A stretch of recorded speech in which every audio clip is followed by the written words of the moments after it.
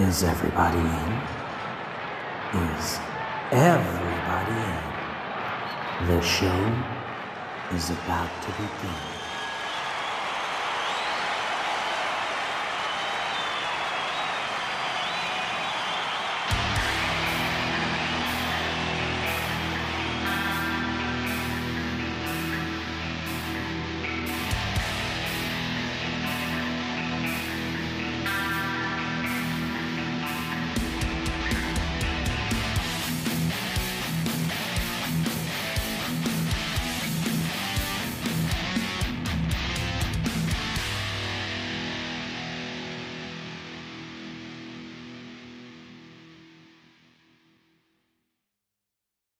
Hey, welcome to another episode of Concerts That Made Us. I'm your host Brian and I'm here to guide you through the next hour of concert memories.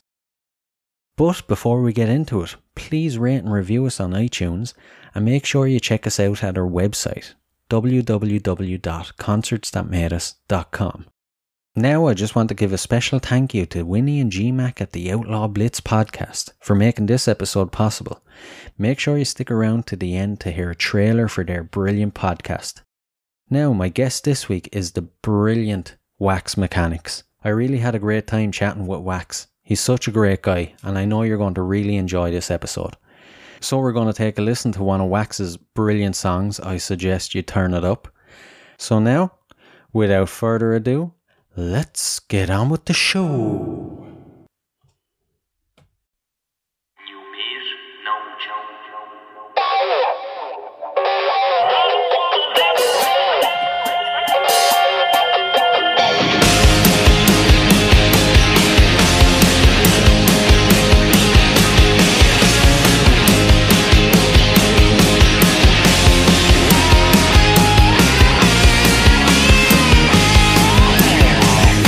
The side coming close, finding quiet interior close. No fixes here, squeezes deep, and we're all free. Can I ever get enough? Gentle hand but delicate touch, cut my throat at lightning speed, and we're all free. Can I know it's such a fight beside?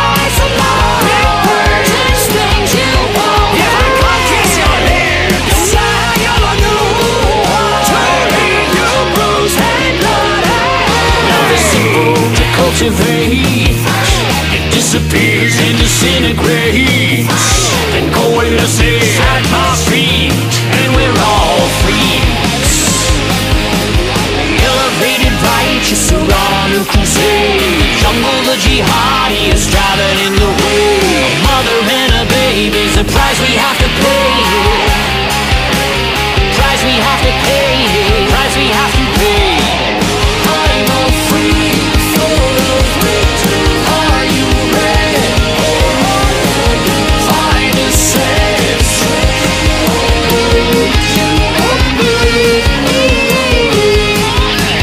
Mercy of my God, teaching me believe. I meditate, I contemplate, I ponder what you preach. Well, I know your heart is always out of reach.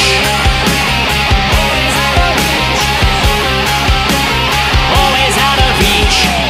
Can I know it's such a fight besides the line? Big words and things you won't. If I can't kiss your lips, you'll lie, you'll know. Turning you bruise and coming close, finding quiet interior close.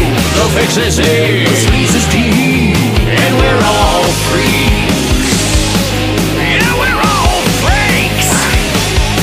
Yeah, we're all freaks. Yeah, we're all freaks. Не хочешь — заставит.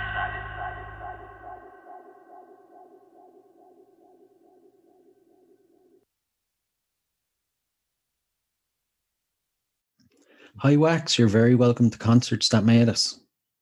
Thanks for having me, Brian. Oh, I'm delighted to have you. It's an absolute honor. So for those that haven't heard you before, would you like to tell the listeners a bit about yourself? I'm an American. I'm a songwriter. I'm a record producer. I'm a musician. And I have a new album out that's on Electric Talon Records. And the album is called Mobocracy, predominantly known as a rock artist. I have a bit of history in that I was a founding member of an American hard rock quartet called Nitro. And we were formed in the early 80s, and we're kind of like the America's answer to the new wave of British heavy metal. So we were taking all kinds of influences from American rock as well as European and UK rock, and putting it through our lens and giving it back. And we made a few records on our own. We made a few records with some other labels, and they can be found relatively easily with a bit of Googling. But I'm here as a solo artist today. Ah, you have a very long and storied history. So sure do. I've been at this for actively recording and writing for more than 40 years. So as you can tell, I'm defying that 25-year-old that I appear to be. You look like a newbie to the music scene. Well, my vintage status, and I think I'm going to call it that. Let's call it my vintage status. Doesn't intimidate me, or doesn't seem to intimidate anybody else. But we've got people like Ozzy Osbourne that's in his 70s now. Bob Dylan reached 80 years old today. Macca is in his late 70s.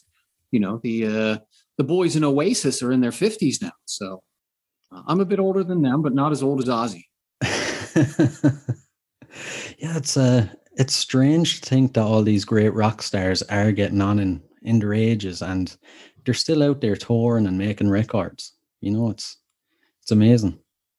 Well, there was this uncharted territory that had to be pioneered, and that's what they're doing. Just as an example, Dylan is at the top of everybody's mind today because we're recording this on the 24th of May, and he's turning 80 years old. And who would have conceived of that? And even that he made 80 years old, but to be making important music at this age. His last album, which, whether you're a fan of it or not, has to be acknowledged that he's still creatively viable and is worthy of that Nobel Prize that he won in 2016. He's just one example. So whenever I get a bit, not concerned, but I think about age relative to the vocation here, I think of people like him. And so it's a new territory that's being pioneered by them. And so they're blazing the trail again, and it's going to make it easier for people like me. But I still feel as if I've got my best work is ahead of me. So imagine that. It's always the best way to approach work, I find. You haven't done your best work yet. Yeah. Creatively, I think that people, if they're going to continue to create any meaningful art or creative work of any kind, you have to at least think that the horizon's the better place to be. Yeah, I completely agree. So at the beginning there, we heard your song "All Freaks." Would you like to tell us a bit about that? Yeah, that's off this album I'm calling Mobocracy, and it's been out since November, and it's one of 6 tracks I have on there. For those that don't know it, I found myself as an American sort of taking in all this information that we were getting in the run up to the 2016 election and the tectonic shifts that were going on in American society and politics. And I didn't set out to make records that were reflecting those times, but it kind of happened. And All Freaks was one of the first ones that I wrote. I'm a big fan of pop, and you'll hear some pop construction and some pop craftsmanship in it. I'm a big fan of Brits like Elvis Costello, even though I'm predominantly a hard rock artist. I'm a big fan of that. And I found that what I typically do is I'm a accumulation of my influences. So that one, I know that when I was writing it, I was on what I call my Elvis Costello jag.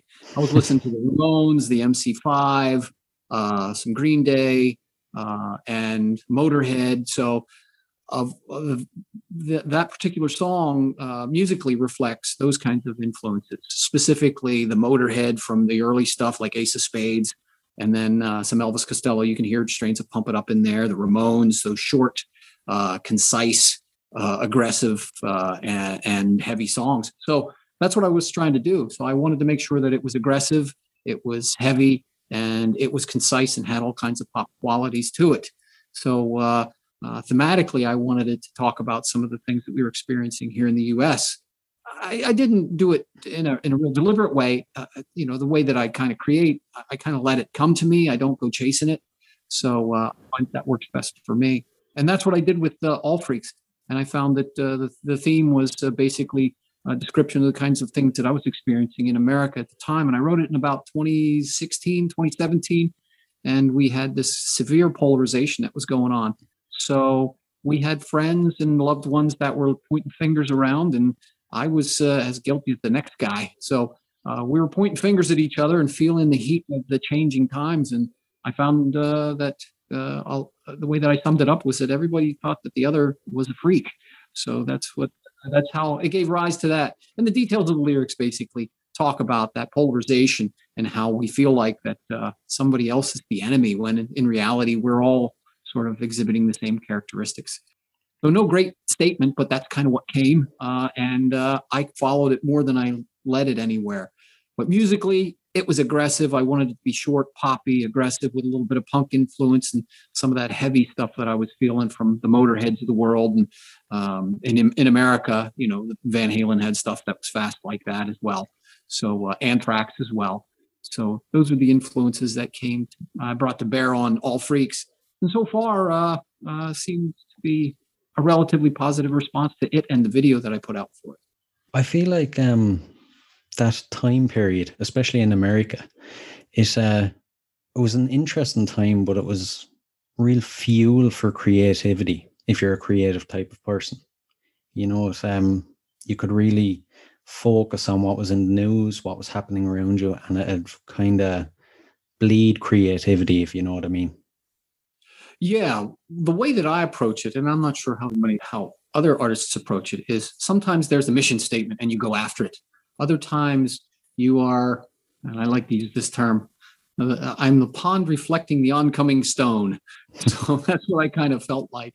And that's what I wanted to do at that point, was to let the songs come to me. And I had done a lot of writing over the decades of sort of going after it and writing to the desires of other people. So this time around, I kind of let them come to me. And it was a fertile period. And I know I'm not the only one that experienced that. And when we get lots of input, there's going to be the responsive output. So it felt natural. And although those times are not at an end, it was really tumultuous then. It was aggressive. There was a lot of anger going on in America. And I know that we were telegraphing that around the world, unfortunately, but that's the way we do things here. But yeah, I felt it for sure. And many of my creative friends also felt it and were turning out work that was reflective of it. Yeah. It always happens down throughout history anyway, doesn't it? Like the 60s gave life to a new breed of music, and it reflected on the politics of the age, and 70s, 80s. It kind of happens in every so often. Yeah, and we can say that for any creative form, painting or literature or, the fine arts for sure. If we go back, the Renaissance period, and, the obvious ones are, Picasso and his various periods, and Miles Davis and jazz, and obviously the Bob Dylans and the Beatles and U2, those kinds of folks as well. I think that that's one of our jobs, even though it may not be a mission statement for artists, but that's kind of what happens to us, and what draws us to it is we take stuff in and we give it back. And most of the time it has to do with political and social commentary. And I try to avoid it at all costs if I can, because I'm not educated. That's not my area of expertise, but we are those influences that come to us, I think. Yeah, I completely agree. But we'll move on to your musical influences now. What would be your earliest musical memory? My earliest musical memory was real distinctive. I was born in the early 60s. So in the mid 60s, when the Beatles were really gaining lots of traction, it just permeated American society. After 1964, and the Ed Sullivan Show, we really embraced the Beatles here in the U.S. So this was 1966. So I was just a little guy at that point, and I was walking through a department store with my mother, and I have this memory of my hand in hers, and we're walking through our local department store, and I hear wafting from the music department the strains of Yellow Submarine by the Beatles. And that's tailor-made for a toddler. It's a sing-songy kind of thing. And I don't know what McCartney was trying to do, but it sure did resonate with me. At that point, I was 3 or 4 years old. And I found myself within a few steps being drawn to it and singing along with it because it was so easy. You know, that's a vivid image for a little person about a yellow submarine. And I thought, this is wonderful at the time. It's a shadow of a memory, but it was kind of like, this is really fun that they did this for little kids like me. I thought it was a deliberate move to write, I felt it was custom made for me. So if I ever get to meet Paul McCartney and shake his hand, I'm going to thank him for that experience. I wouldn't blame you. There's many people like, especially Yellow Submarine. It really is like a kid's song. You can almost picture it as theme song to some kid's cartoon.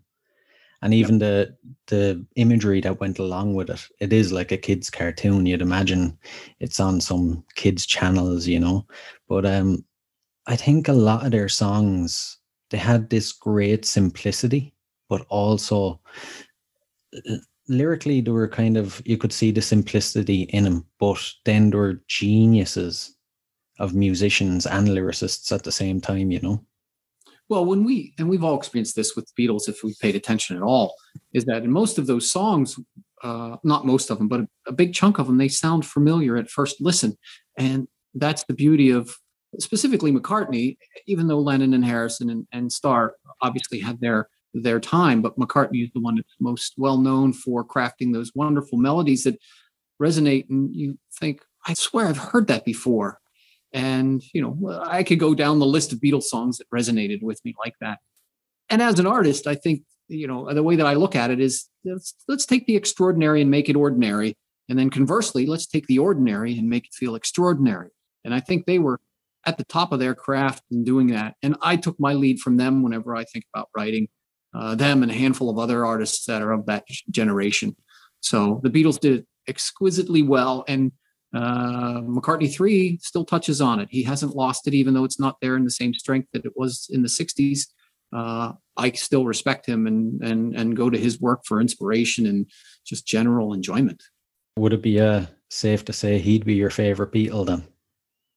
Well, it's like, I'll use the cliche, it's like asking me who my favorite child is if I had 4 of them. You love them all for different reasons. They were magnificent. And I'm not anybody that can say it any better than what it's already been said by other critical thinkers. But I would say that as a songwriter, I like McCartney and Lennon equally because I've tried to incorporate and identify with both sides of them. Lennon with his acerbic wit and his low grit, as we say here in America, his low grit personality, and McCartney with his tunefulness and his thoughtfulness. So it's wonderful to be able to have those examples to go by. And I've used them, and without any guilt or apology, I will draw on them for inspiration as often as I can. And I did that on this record as well. And All Freaks specifically to strengthen the melody in the bridge. I was talking to the band and the producer about how I wanted it to be melodic, and pointed them to some Beatles songs and the Elvis Costello and Motorhead and all the other stuff that I was pointing to. The Beatles, you can't escape them. If you want to be a musician or a songwriter in the 20th century or the 21st century, you can't escape them. I'm not saying they're the be all and the end all. I'm just saying they are a major signpost if you're going to do it well, I think. Oh yeah, completely, without a doubt. I find it funny though that nowadays, do you remember Paul McCartney played guitar on a Kanye West song with, I think it was Rihanna a couple of years ago? Yeah. And there was 1, 2, 3 something or other, I think was the name of the song. Something like that, yeah. There was lots of, say, teenagers and early 20s saying, oh, it's so nice that they give that old guy a chance. not knowing who was playing guitar and who Paul McCartney actually is. I think that's kind of funny nowadays how there is people who may not have heard of the Beatles and may not know who Paul McCartney is. I think that Paul's got it in perspective. His legacy is cemented in history for sure. Things ebb and flow, throughout history. We've got great writers, we've got great politicians, great business people, great artists, and their time is short. And McCartney and the Beatles have been exceptionally long, so we can't really use them as a standard. I don't hold it against young people that don't know the catalog like I do, because I don't know their catalog, their favorites cataloged as well as I should, I guess. Yeah, that's a good way of looking at it. All right. So the first album or single you ever purchased, what was it? Well, that was Kiss Alive. I'm sorry, Kiss, the first album. I'm sorry, the first album by Kiss. That I had records in the house before that because my parents and my siblings had them. But the first one that I actually went out and purchased with my own hard-earned American dollars was the first Kiss album, and it had things on it like Strutter and Deuce, and those were my first. And I was probably, what was that, 1975 possibly, so I was maybe 12 years old. Yeah. In any case, I really liked it. I liked the whole image of Kiss, and I was ripe for them to market to me because of the whole comic book approach, and it was just over the top. And as a young teenager, I was drawn toward that. And I was learning to play drums at the time.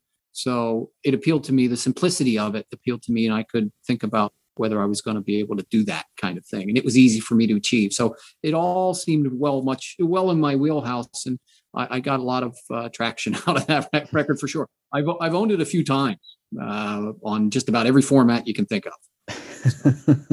I appreciate it for what it is. It's not great art, but it was my gateway drug into what I see as my hard rock period and my period of saying, hey, I could do this. Before that, I was in love with pop music and things that were on the radio, just like anybody else. But that was my first conscious effort to make to get involved. Yeah. And back then, when they came out and you got their record, would they have been frowned upon by adults or parents of the day, so to speak? Well, my parents were relatively hands off. So I don't even think they knew for a while that I purchased it because I wasn't a child that needed a lot of looking over. So I had my own money from my own little jobs that I was making. And I'm sure they kept an eye on me. I didn't have a deliberate discussion with them, but they were kind of surprised by some of the records that I had. I know that other parents really had a problem with Kiss because of the lightning bolt S's. They thought they were associated with Nazism and the SS, which we come to understand that it wasn't. Also the demonic satanic stuff that they were projecting because of Gene Simmons. They had characters, and I saw it as kabuki theater like they had intended it. Now, there's no great philosophy behind Kiss. They just wanted to be the New York Dolls and Alice Cooper, but they wanted to be it over the top. And they wanted to be the Beatles in makeup. And I understand that. And that appealed to me and it resonated with me. And it was undeniable. But I have to say that the parents weren't really the problem. The problem was that we had friends and other musical aficionados that didn't appreciate them. So I had to defend my choices with my fist at some time. At that time, Zeppelin was coming up and I liked that.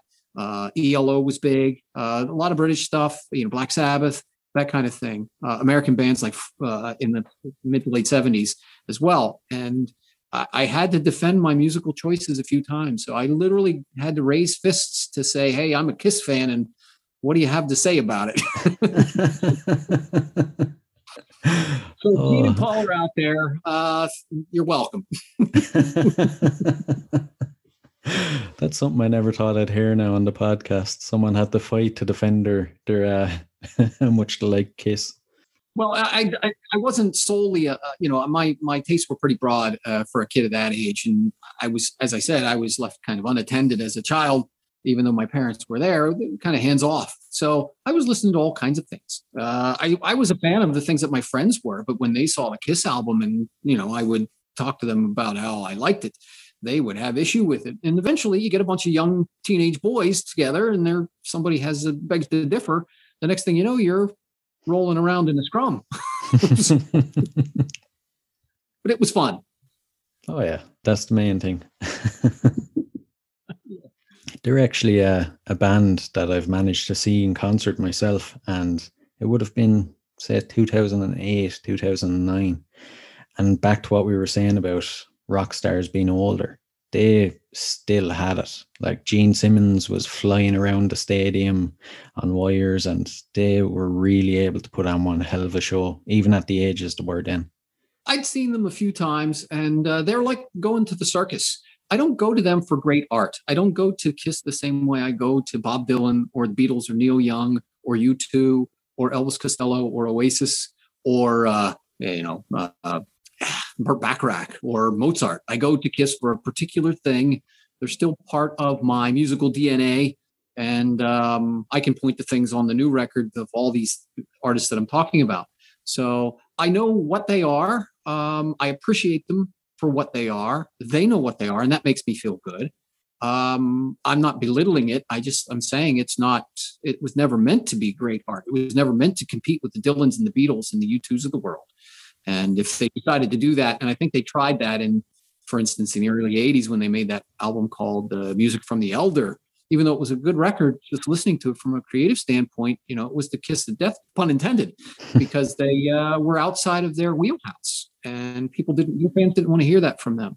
So I understand that, and God bless them. They are an institution. And although they're not a big part of my diet, they're a big part of my history and my influences and my friends that I eventually, like the fellas in Nitro that I hooked up with, they were all fans of it too. So that was one of the things that resonated with me and why I ended up with them. We played a few Kiss songs in our live sets when we were doing cover songs. I still like it and still own them all. Oh, interesting. That's a good segue to bring us on to the very first concert you played. Well, the very first concert that we played, let's see. I had, as musicians, when you're coming up, I'm not sure if you're a musician or not, but you end up in a pickup band and at the local pub. And that was probably about 1977 or 78. I played at a local pub with some friends that had lost their drummer and needed somebody to sit in.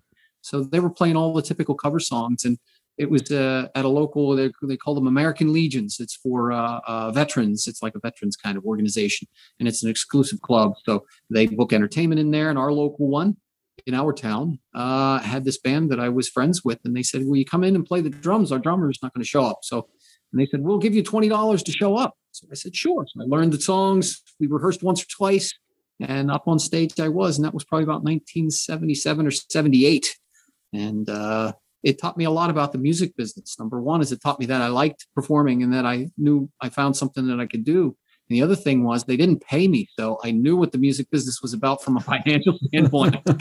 So that stuck with me since then. But a lot of fun. That was on a cold winter night in 1977 or 78. Sorry, I can't remember exactly when, but all cover songs. And did the crowd enjoy it?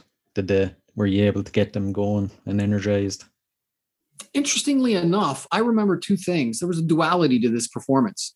You knew exactly what you were, if you were delivering or not, because the dance floor would fill up if you played a song that people liked. And they were there to drink and to get rowdy. And dance and carry on, just like any pub around the world. So there were blue collar folks that just wanted to let off some steam and they wanted to dance. And if you were playing some sort of esoteric navel gazing kind of stuff, they were going to start to boo you. I don't remember anything thrown at us, but the dance floor was empty and it was just silence. So we were kind of like playing for ourselves. But then we found some songs that were popular that people responded to it, and the floor filled up and the drink sort of flowed and the applause happened. And I remember that. And that made a big impression on me, saying that, okay, if you're going to do this kind of thing, meaning play live, you have to play stuff that the people that are paying, that are there, the audience, that they'll respond to. So that made a big influence, or that was a big influence on me and made a big impact. Yeah. I imagine you really have to research the chart music and see what's popular at the time and know what'll get the audience going? There are two things that can be done when you're starting on this road to playing music live like that. One is, am I going to do it for the enjoyment of the audience so that I can make a buck? Or am I going to do it for some creative outlet? And you got most musicians, they weave in and out of those two intersecting. So that was one of the things we did is that mission statement was, we're there to make sure that they dance and that the person that hired us makes some money. And that way we get asked to come back. And so I do remember going down through and there were top 10 songs and classic rock songs. In the mid 70s, it was typical bar music, Rolling Stones, Beatles, and that kind of stuff. It was fun to play. It was a guitar-based band, so 2 guitars, drums, and bass, and vocals. So you were limited in what you could offer. So we were trying to play those things that were recognizable and that were up tempo for sure. Yeah. So the last concert you've played then, when would that have been? Wow, that would have been 2 days ago. Now, it wasn't really a concert, but it was a live performance. So if we can use that term. Yeah, you can indeed. So today's Monday, the 24th. So on Saturday, I'm working on some new music in the studio in Philadelphia. So I had all my gear with me, basically my acoustic guitar. So I sat outside on the stoop, opened up my guitar case. This was after the session, and had my guitar case open up, and I think it's called busking, right? That's what I did. I sat there, and the masks were off. So you've got a lot of people that are starting to mill around here in the U.S. because of the pandemic is a little more agreeable. So I was able to take my mask off, and this was the first time in many, many months that I've done it. So I sat out there on the stoop, played a whole bunch of original stuff, and I made about $12.58, I think, in about 2 hours. So I had all these the songs kind of pile up, and that's how I test them out. Is I will throw myself into a busking situation where there is no filter and it's as brutal as it can possibly be. And I sit there with an acoustic guitar and I'll play some of the songs that I'm interested in testing out just to see what the reaction is going to be. And honestly, just to revisit that live situation. So that was Saturday, and that was the 22nd? Yeah, 22nd of May. So from 1977 until 2021. Believe it or not, I made some money. Well, I made more money this time than I did that time. You're actually the first person I've had on the podcast now when I've asked them when their last gig was, that they've said such a recent time. Normally it's like, 2019 or the start of 2020. And I know live music is starting to pick up in America at the moment, but there's still nothing on this side of the planet. And I know there's musicians that would actually kill to be in your shoes now, to have played live 2 days ago. It's amazing to hear. It felt like putting on a well-worn pair of jeans, any other cliche, riding a bicycle, putting on a pair of sneakers or whatever, trainers. I needed to do it not so much to make the money or to test the songs out, but just to refamiliarize myself with it. I know that we're on the cusp of doing this, so I wanted to revisit it and see if the muscle memory was there and if I knew how to do it. And interestingly enough, I'd been doing it for 40 some years off and on. And that was the most direct way. The long version of this story, and it'll just take a second, was that I was thinking about how, and everyone is leaning into the leash to get out and play again. And I was talking to some of my friends about doing that. And we've got all these grand plans to do it. You need a PA and you need all these instruments and you need a drummer and and I just said, hold on, I don't need to do all that to get out of this what I want to do. I'll just revert back to what it was originally. I will sit out on the stoop outside the studio when it's done, when my session is done, open up my guitar case and start playing. And I know in Philadelphia, people were walking back and forth now because the pandemic is starting to loosen up. And, you have a guitar case open there and you're sitting and playing. People think, well, this guy is interested in making some money, and they'll toss some coins into your guitar case.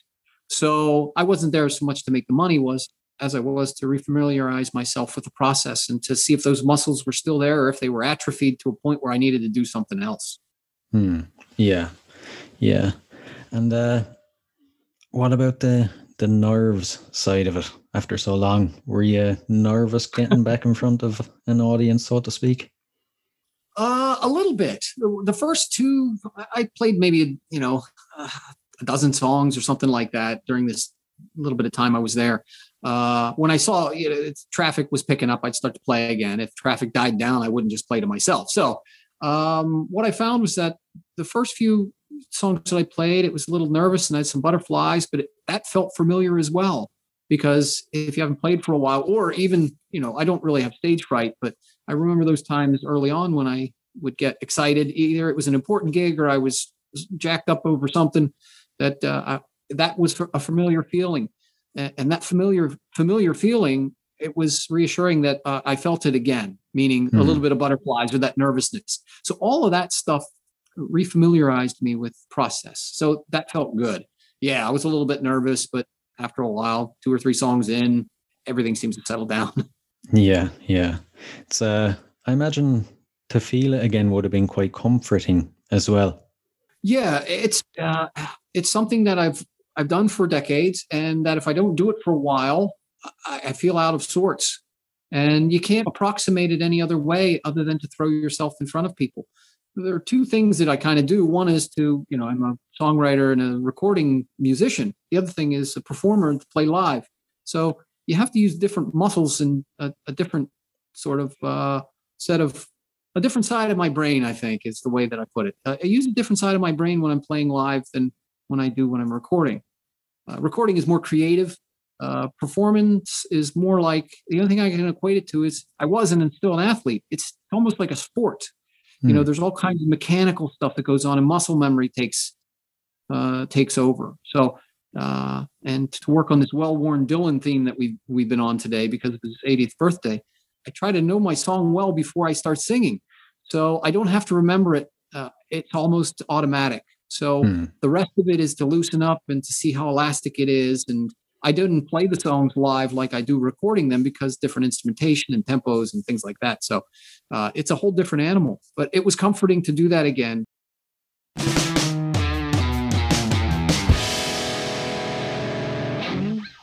So this will bring us to the worst gig you've ever played or the worst experience you've had at a gig.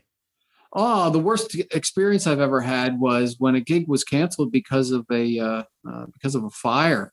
So I wasn't involved in that, but this was at a gig that I was doing with Nitro, and it was in a small town. And we found that the place no longer existed, and that the fella's pub had burned down, and I think some people had died. Oh, and that was just really, really strange. And I really couldn't get my head around it. And there was a second gig that also sticks out. Now that was one that was sort of shocking to me in that, I was familiar with those people that were involved with it. The other thing that was really shocking was in March of 1982, we were playing a gig in the US at our regular sort of teen club that had hard rock bands. And Nitro had an album out at the time, and we were feeling pretty good about ourselves. And everyone was excited. And we played on the 20th of March, which was the day after the death of the late, great Randy Rhoads. So Randy Rhoads was Ozzy Osbourne's guitarist, and we were huge fans of Ozzy and Randy specifically. And that gig was probably the toughest one to get through because everybody in the room knew it because we were all familiar with that kind of music. The audience knew it. We knew it. And I remember when we played those songs, we played like 2 or 3 songs from the first 2 Ozzy albums. There were people in the audience that were crying. And it took all I had at that age, being a strapping young lad, to not shed a tear. Because that really, being, I'm not exactly Rhodes' age. He's a bit older than me. But still, that made things seem not so infinite, that things were fleeting and that things like that could happen. So that was really shocking. That was probably, that one and the fire were probably 2 of the worst ones that I've ever been involved in, peripherally. But the Randy Rhoads gig that we played, and this was a place that they loved us and we were looking forward to it. And then we hear that Rhoads got killed, and it was terrible. And people in the audience were crying. I even think we stopped the gig short because we were just done. The audience was done. We were done. And it was heartbreaking. Yeah. That was one of the few difficult times, I think. Yeah, it definitely merits the worst experience or worst gig badge anyway. It I don't know, it must have been so somber and just an awful vibe during it and everything. Obviously nobody was really in the mood to be at a gig. They were all just rather remember Randy Rhoads. And I do remember that we sort of melted into the audience, and it was all sort of there was an anticlimax to the whole thing. The rock shows that we were doing at the time were really celebratory kinds of things, up tempo. It was early 80s, new wave of British heavy metal kind of stuff that we were doing. And our sets were just filled with up tempo songs that were joyful and celebratory. And we were in uncharted territory with this thing. And we melted into after we put our tools down, we kind of melted into the crowd. And I remember getting incredibly drunk with some friends there. And we were toasting Randy Rhoads. And, at the time, and I don't condone it, nor do I do it now, but, we were smoking a lot of Mother Nature's finest weed and drinking beers. And I was 20 years old at the time. And I remember that there were tears that were shed. There were people that were hugging. We didn't even know this guy. He was in California. He was a Californian via the UK. And here we were. It was like a family member was lost. And to tell somebody that didn't know about Randy Rhoads or how much that music meant to us, to tell them why we were so somber or why we were so maudlin about it, you couldn't describe it. I remember trying to tell my parents about it, and they just didn't understand it. And I understand that. So that was really difficult, but it taught me a lot about how to be ready for the unexpected. Yeah. But on that note, let me bring the sunny side of the mountain in for the very, very last thing, is that it was wonderful that Randy Rhoads has been nominated for the 2021 Hall of Fame. That was wonderful. So said all that to say that Randy's getting his due and his recognition. Unfortunately, he's not here to take advantage of it. And I just read an article today where Ozzy was saying he wouldn't have had a career without Randy Rhoads. So Ozzy, if you're listening, thank you. It's great that he's finally getting recognition, and that Ozzy came out and said that about him. That even Ozzy recognizes how great he was and what he did for him. Well, in the UK, obviously Rhoads is not as famous as Ozzy is, and his career was short. But I think we all know that there was a broad and deep relationship that Randy had with the UK. They recorded in Surrey at Ridge Farm, played the first Blizzard of Oz tour throughout the UK, and before they even had a record deal in the US, they were all in flames in the UK. People loved them, and listening to those early recordings are great. Chelmsford and Cardiff and some other places in Glasgow as well. So beautiful thing. So Randy Rhoads, may his memory live forever. Exactly. We'll get a little more up-tempo ourselves now. I'm looking forward to hearing this answer. What's the best experience or the best gig you've ever played? That was 1983. So I'm the founding member of this band Nitro, and we had just released our new record with Mausoleum Records of Belgium. So we'd just gotten signed after appearing in the pages of Sounds and Kerrang, things like that. We were just getting our leg up, and we had done a do-it-yourself kind of release in 1981 and 82, and then we got some notice from your folks across the pond in the UK, and somehow our records appeared there, and we were freshly signed to this Belgian label called Mausoleum, and we had delivered our first record for them. And there was an American band called Kix that were signed to Atlantic Records, and they were in our neck of the woods, and they asked us to open up some shows for them. So we played 2 or 3 shows with them where they were the largest crowds that we had ever played to at the time. And it was just a really joyous experience. It's confluence of feeling like we've had a paradigm shift in our career. And it was one of the most important ones. Our run was relatively short and abbreviated. We didn't turn into Metallica, but we had a fun little run. And that was one of the best gigs we ever had, because we were seen by this band that we respected and that were signed to a legitimate major label, Atlantic Records, we were seen by them as colleagues, and that was something that was kind of unspoken, but they had heard of us, and they invited us to play some gigs with them. And the crowds were probably, I don't know, a few thousand people, but it was meaningful for us. And I remember that there were 2 gigs, and one was in this town in Pennsylvania called Altoona. It's a city that was not as big as Philadelphia or Pittsburgh or New York, but everything came together there. And I remember that being at that gig and playing the gig and everything, we performed relatively well, so that was good. But I remember at that age, I was 21 years old, maybe, and thinking, I need to remember this because this is really something that I'm going to have to look back on later. For some reason, I had the presence of mind to do that, in among the fog of beer and God knows what else we were doing at the time. But the adrenaline rush itself just made the whole thing really surreal. So that was, Kicks 1983 in Altoona, Pennsylvania with my band Nitro. I was a drummer at the time, and that was fun sitting up there looking at the crowd and the short set that we did. Ours was relatively mild or minor and modest pedigree, but we're part of this little cult fetish that's going on the internet for American bands. So we're thankful for it, but a bit puzzled by it. A past guest I had mentioned that they played Glastonbury. Wow. I asked them what it was like compared to playing their earlier gigs when they were just getting started, and then, playing to a crowd of 10, 20,000 people. And they said you're either playing to 50 individual people or one crowd. It's like it's just a sea of faces, and you don't feel as nervous because you can't pick any individual out that might critique you. So it helps with the nerves. That's the way they put it. What way would you have approached the nerves to playing such a massive gig? Well, I felt, even though that gig I've just described was much smaller than Glastonbury, I felt exactly like that. There were probably between 3,000 and 4,000 people there, I think, at the time, which was the largest crowd we ever played to.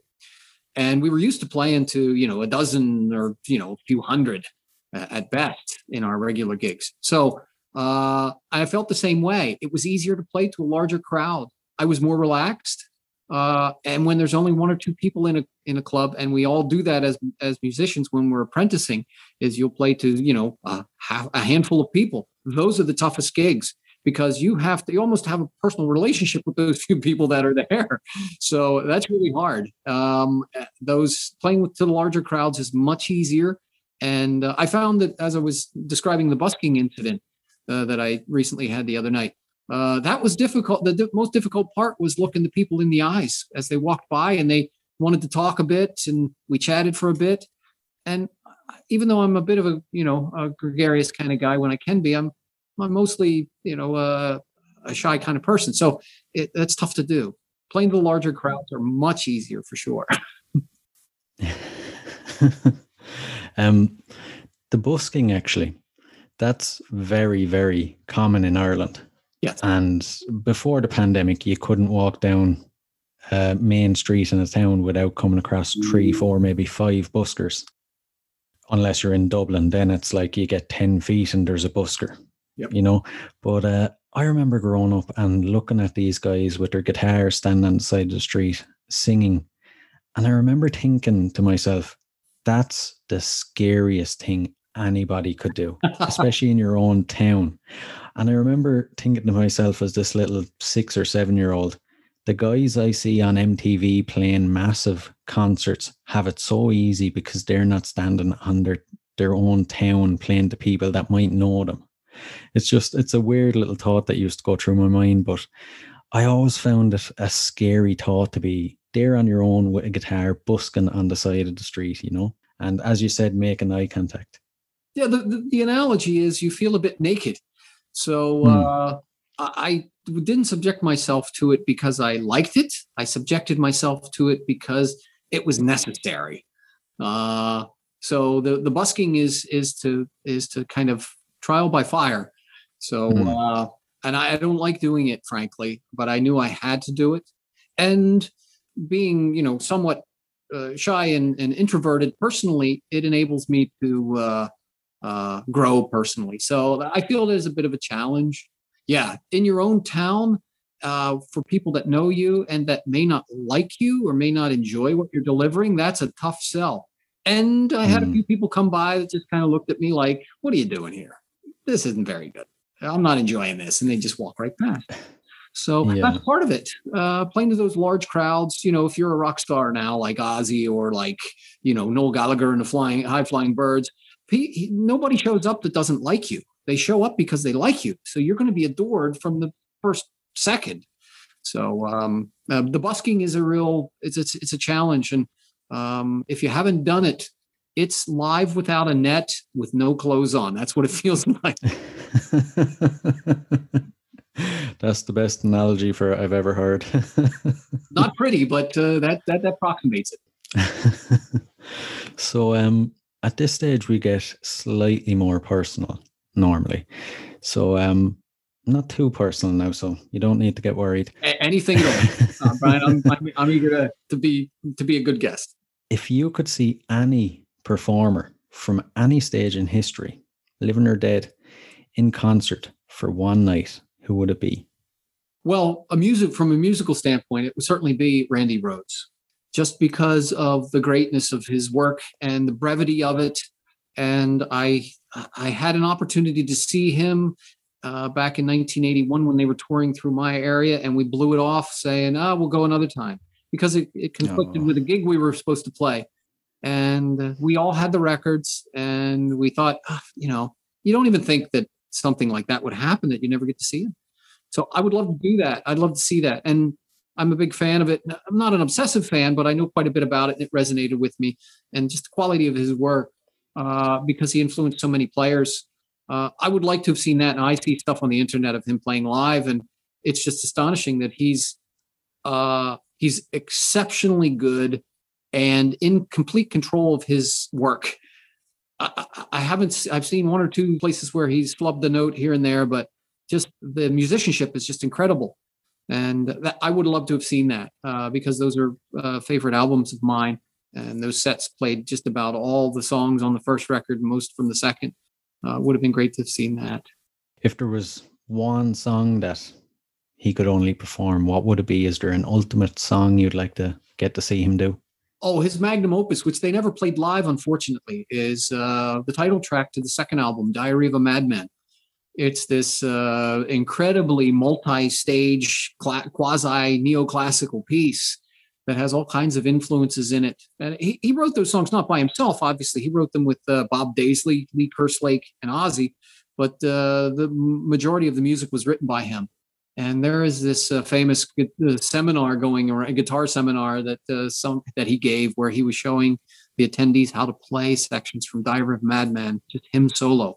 And that was great. So I thank God that fella had presence of mind to record the seminar. Yeah. That was probably about a month before he passed away. So Diary of a Madman, which is, I would say is arguably his greatest piece of work because of the structure and the complexity of it. And it really did encapsulate all the kinds of things that he brought, his soloing, his songwriting ability, his composing of different sections, and his technical ability. Yeah. I might know the answer to this one now, but if you could be locked in a room for 24 hours with any performer throughout history, let's say quarantine with them for 24 hours, who would it be? Well, it's a toss-up, frankly. The first one I'm going to tell you would probably scare me to death, but I would see it as necessary just because I have such great respect for him, and that would be Bob Dylan. I hear he's quite a curmudgeon and not a guy, he's a man of few words personally. So that'd be kind of scary and interesting all at the same time. So that would be my first one. If somebody put a gun to my head, that would be the first one. Every interview that I've ever seen with Macca tells me that he would be an easy hang and a great person to be just normal with, where Bob is supposedly eccentric and odd and curmudgeonly. From everything I can tell, McCartney is a really friendly guy and affable and easy to talk to. So depends upon how I would feel that day. Would I feel like I wanted, if I was adventurous, I would go with Dylan. If I was not feeling as if I was on my game, I would probably go with McCartney. Lennon falls into that category as well. I'd be more afraid of him than I would McCartney for sure. But yeah, it'd be either McCartney or Bob Dylan. Two legendary picks. I agree though with Dylan. I feel like you'd walk away from Dylan thinking, did I say something wrong? Does he like me? Does he not like me? He just, as you said, he's a real curmudgeon and a bit odd. I was just going to say from what I understand, he's a shy man to start with, and then he's been Bob Dylan since 1962. So the guy's been almost 60 years of being this amazingly famous person that people want a piece of him, I would imagine, and being a shy man by nature and being an artist on top of it. It's this perfect storm of developing into somebody that's not the most affable. But you could say the same thing about McCartney. He's been famous since 1964 and doesn't exhibit any of those qualities. And he's just as creative, if not more, than Dylan in some respects. So it's potato, depending upon how you look at it. Yeah, true. And they're actually almost like polar opposites as well, because McCartney he's kind of like the nicest man in show business. He is. As you said, he's very approachable. I remember seeing a picture and a little article in the newspaper one day of this lady had seen him on the tube in London, and he was going into town, which was mind-blowing that Paul McCartney gets on the tube to go into town. But she sat down in front of him, spent about 10 minutes staring at him, trying to figure out if it was him or not, and then apologized for disturbing him and asked, could she take a picture? And he sat there talking to her for about 10 or 15 minutes until his stop came. And there's not many legendary musicians you could actually imagine doing that. If you disturbed them, that they'd actually sit there chatting with you and be nice about it. Yep. But he's definitely the nicest man in show business. And I agree, he's someone I'd like to spend a bit of time with in a room as well. I'd heard a similar story, and it actually came from Macca himself. He basically said that this whole selfie culture, he's not a big fan of it, because he would rather spend 5 minutes getting to know somebody and chatting them up and having a real relationship, for lack of a better term, making contact with them instead of just taking this obligatory selfie. So when I heard that, I said, I like that and I respect that. So it may have been something similar that I was reading as well. And Paul says he doesn't really care for taking the selfies. And as a matter of fact, he dissuades people from doing it so that they can have their few minutes with him, because he can't do that with everybody, obviously. Just the simple fact that he even thinks that way, I have to applaud him. And if you look at his whole career, he's always been like that. He's always been an affable, accessible kind of guy. And in some ways, he is a standard for any artist that thinks you have to be eccentric and harsh and weird. Paul is relatively normal from what I understand, and is approachable and kind and thoughtful. And I'm sure he has his moments, but every indication is that he's a relatively normal bloke, which is great. Yeah, all the fame and fortune didn't go to his head at all. He seems like he stayed the same Paul McCartney he was back in the early 60s. Yeah. And good for him. Exactly. Speaking of the early 60s, did you ever buy into the whole theory, is Paul dead? At some point I remember thinking about it, and it's conspiracy theories in general. Even those they were fun. I understand the fun in it, and the simple fact that people are interested in Paul McCartney to that extent to postulate that something like that happened is just fun. It's light entertainment at best. It's or at least it's light entertainment at best. It's relatively respectable art. In either case, it has nothing to do with the music making, and that's what I was mostly focused on. There's not so much the personality of it. It's fun stuff. I don't want to belittle it, but short answer is no. If you were to ask me, as you did, if I believe in it, no, I think that no, he was never replaced. It's Paul McCartney. Yeah, it's a pretty out there theory, all right. It's fun. I appreciate that, and I understand where it came from too.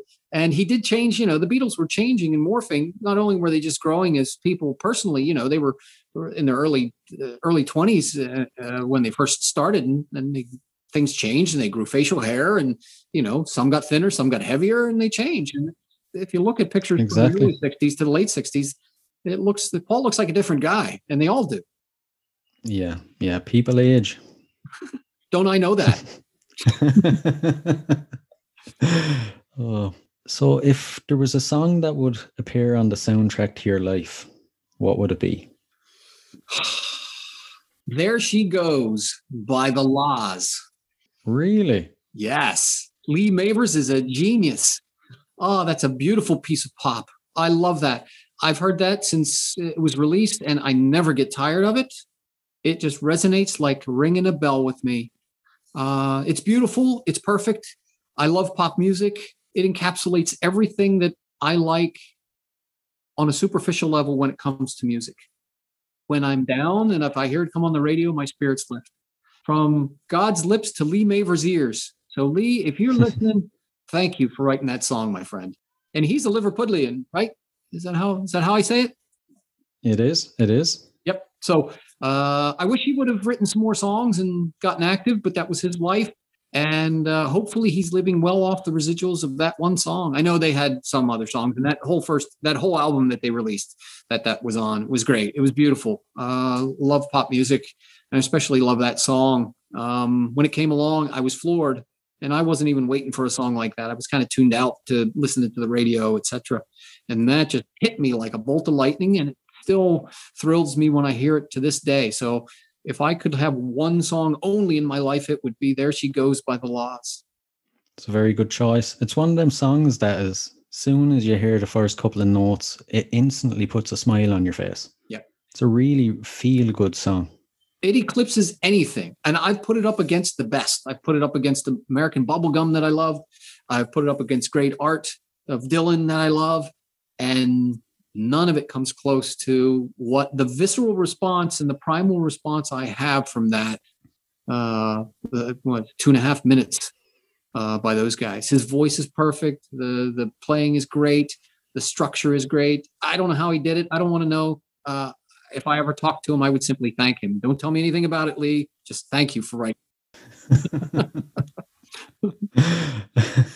Love that. No, it's a great song. So another one of your songs is going to play us out. Would you like to tell us a little bit about it? The next song that you were going to play is a song called Black. Black had dual purpose on this record. Mobocracy was a themed record, so I wanted to make sure that lyrically it was speaking to the theme of the record, which was this telling of what America was going through at the time from about 2015 until 2020, and we're still going through it. And the characters that I wrote about on the other songs, which are more heavy rock, tell a story about those people that are feeling those tectonic shifts in the aggression and the anger of America. And Black, I wanted it to bring to closure the themes. So lyrically, it talks about how those dark forces are being forced upon us and that we have to resist them. Now, from a musical standpoint, I'm a big fan of heavy rock, but I wanted to make sure that my audience knew that the trip that we're going to be on is going to take a few twists and turns. And Black is an acoustic song. And it's referring to those kinds of things that we've been talking about, the Beatles and Bob Dylan, but as well, one of my favorites, big love of mine is Led Zeppelin. And on some of the Zeppelin albums, specifically 4, there will be snarling rock on some of it, and then there'll be some acoustic stuff. I didn't want the song to be sappy or sentimental, but I wanted to have it to be exotic and mysterious and have a different tone to it. And so I made it an acoustic song.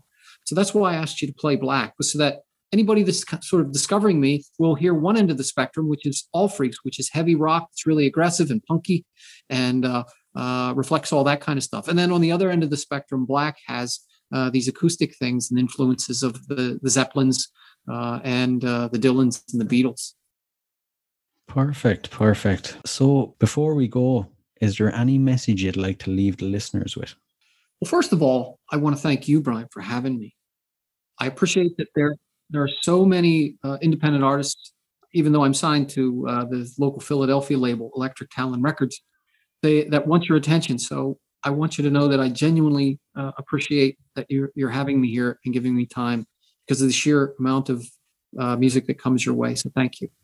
The other thing is to the audience. It's the small audience that I have now, but it's growing, and I want to thank them for following me and continuing to let me do what I do. And that's really important because even though I would still do it if they weren't there, I want to thank them for being there for me. And the very last thing is these times that we're in are going to be over soon. And hopefully we'll be able to get together and celebrate in a joyous, glorious sort of way. And one of the things that I've learned, because I've seen people, I've known people that have lost loved ones, that's really painful. So what I am trying to do in my life, and what the only thing I would recommend to other folks, if I could say one thing, is if you love somebody, tell them that you love them.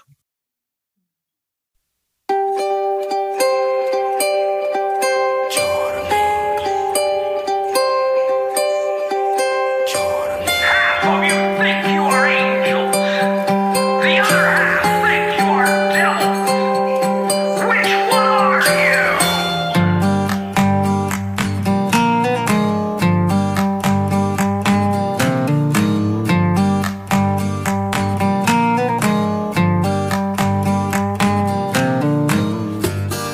Welcome to the event horizon. Monochromatic oblivion. Phonic and onyx, Osiris awaits. All misanthropic irises dilate. The irony of history's twist. Not even the righteous resist. When temptation baits the snake,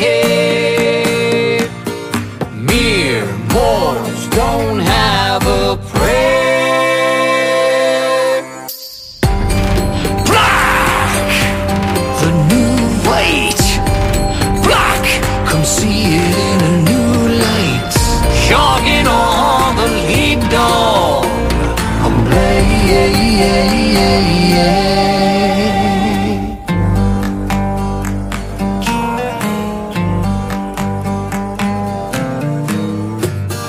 tapping the attic, dark side of the sun. Frantic and panic over superstition. Myth and your legend haunting the days. You crave and you covet, shadow throwing shade. When intoxicated by sin, an ordinary soul just caves in. Elevated by elegance, pious just acquiesce. Black, the new white. Black, come see it in a new light. Jogging on the lead dog. I'm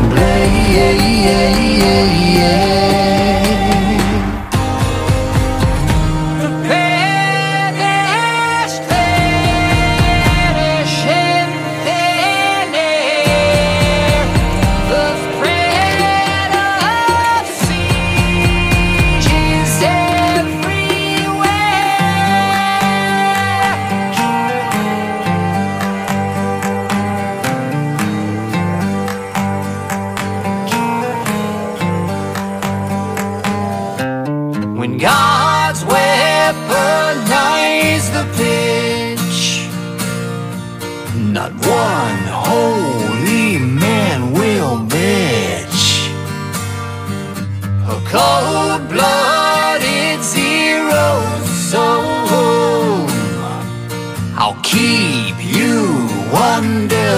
FM. Black, the new white. Black, come see it in a new light. Black, the new white. Black, come see it in a new light. Jogging on the lead dog. I'm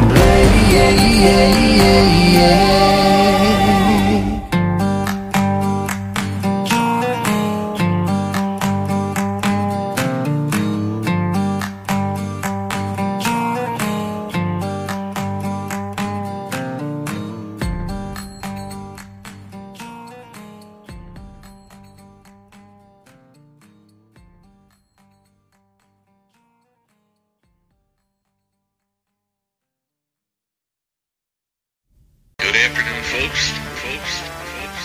Outlaw Blitz podcast. This is G-Mac, my co-host Winnie. Worked together for 15 years, coached football together for 15 years. Now we're two big fat fucks.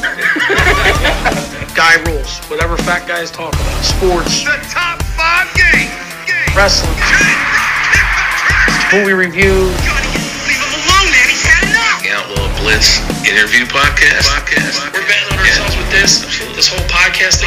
You were our first Tom Brady.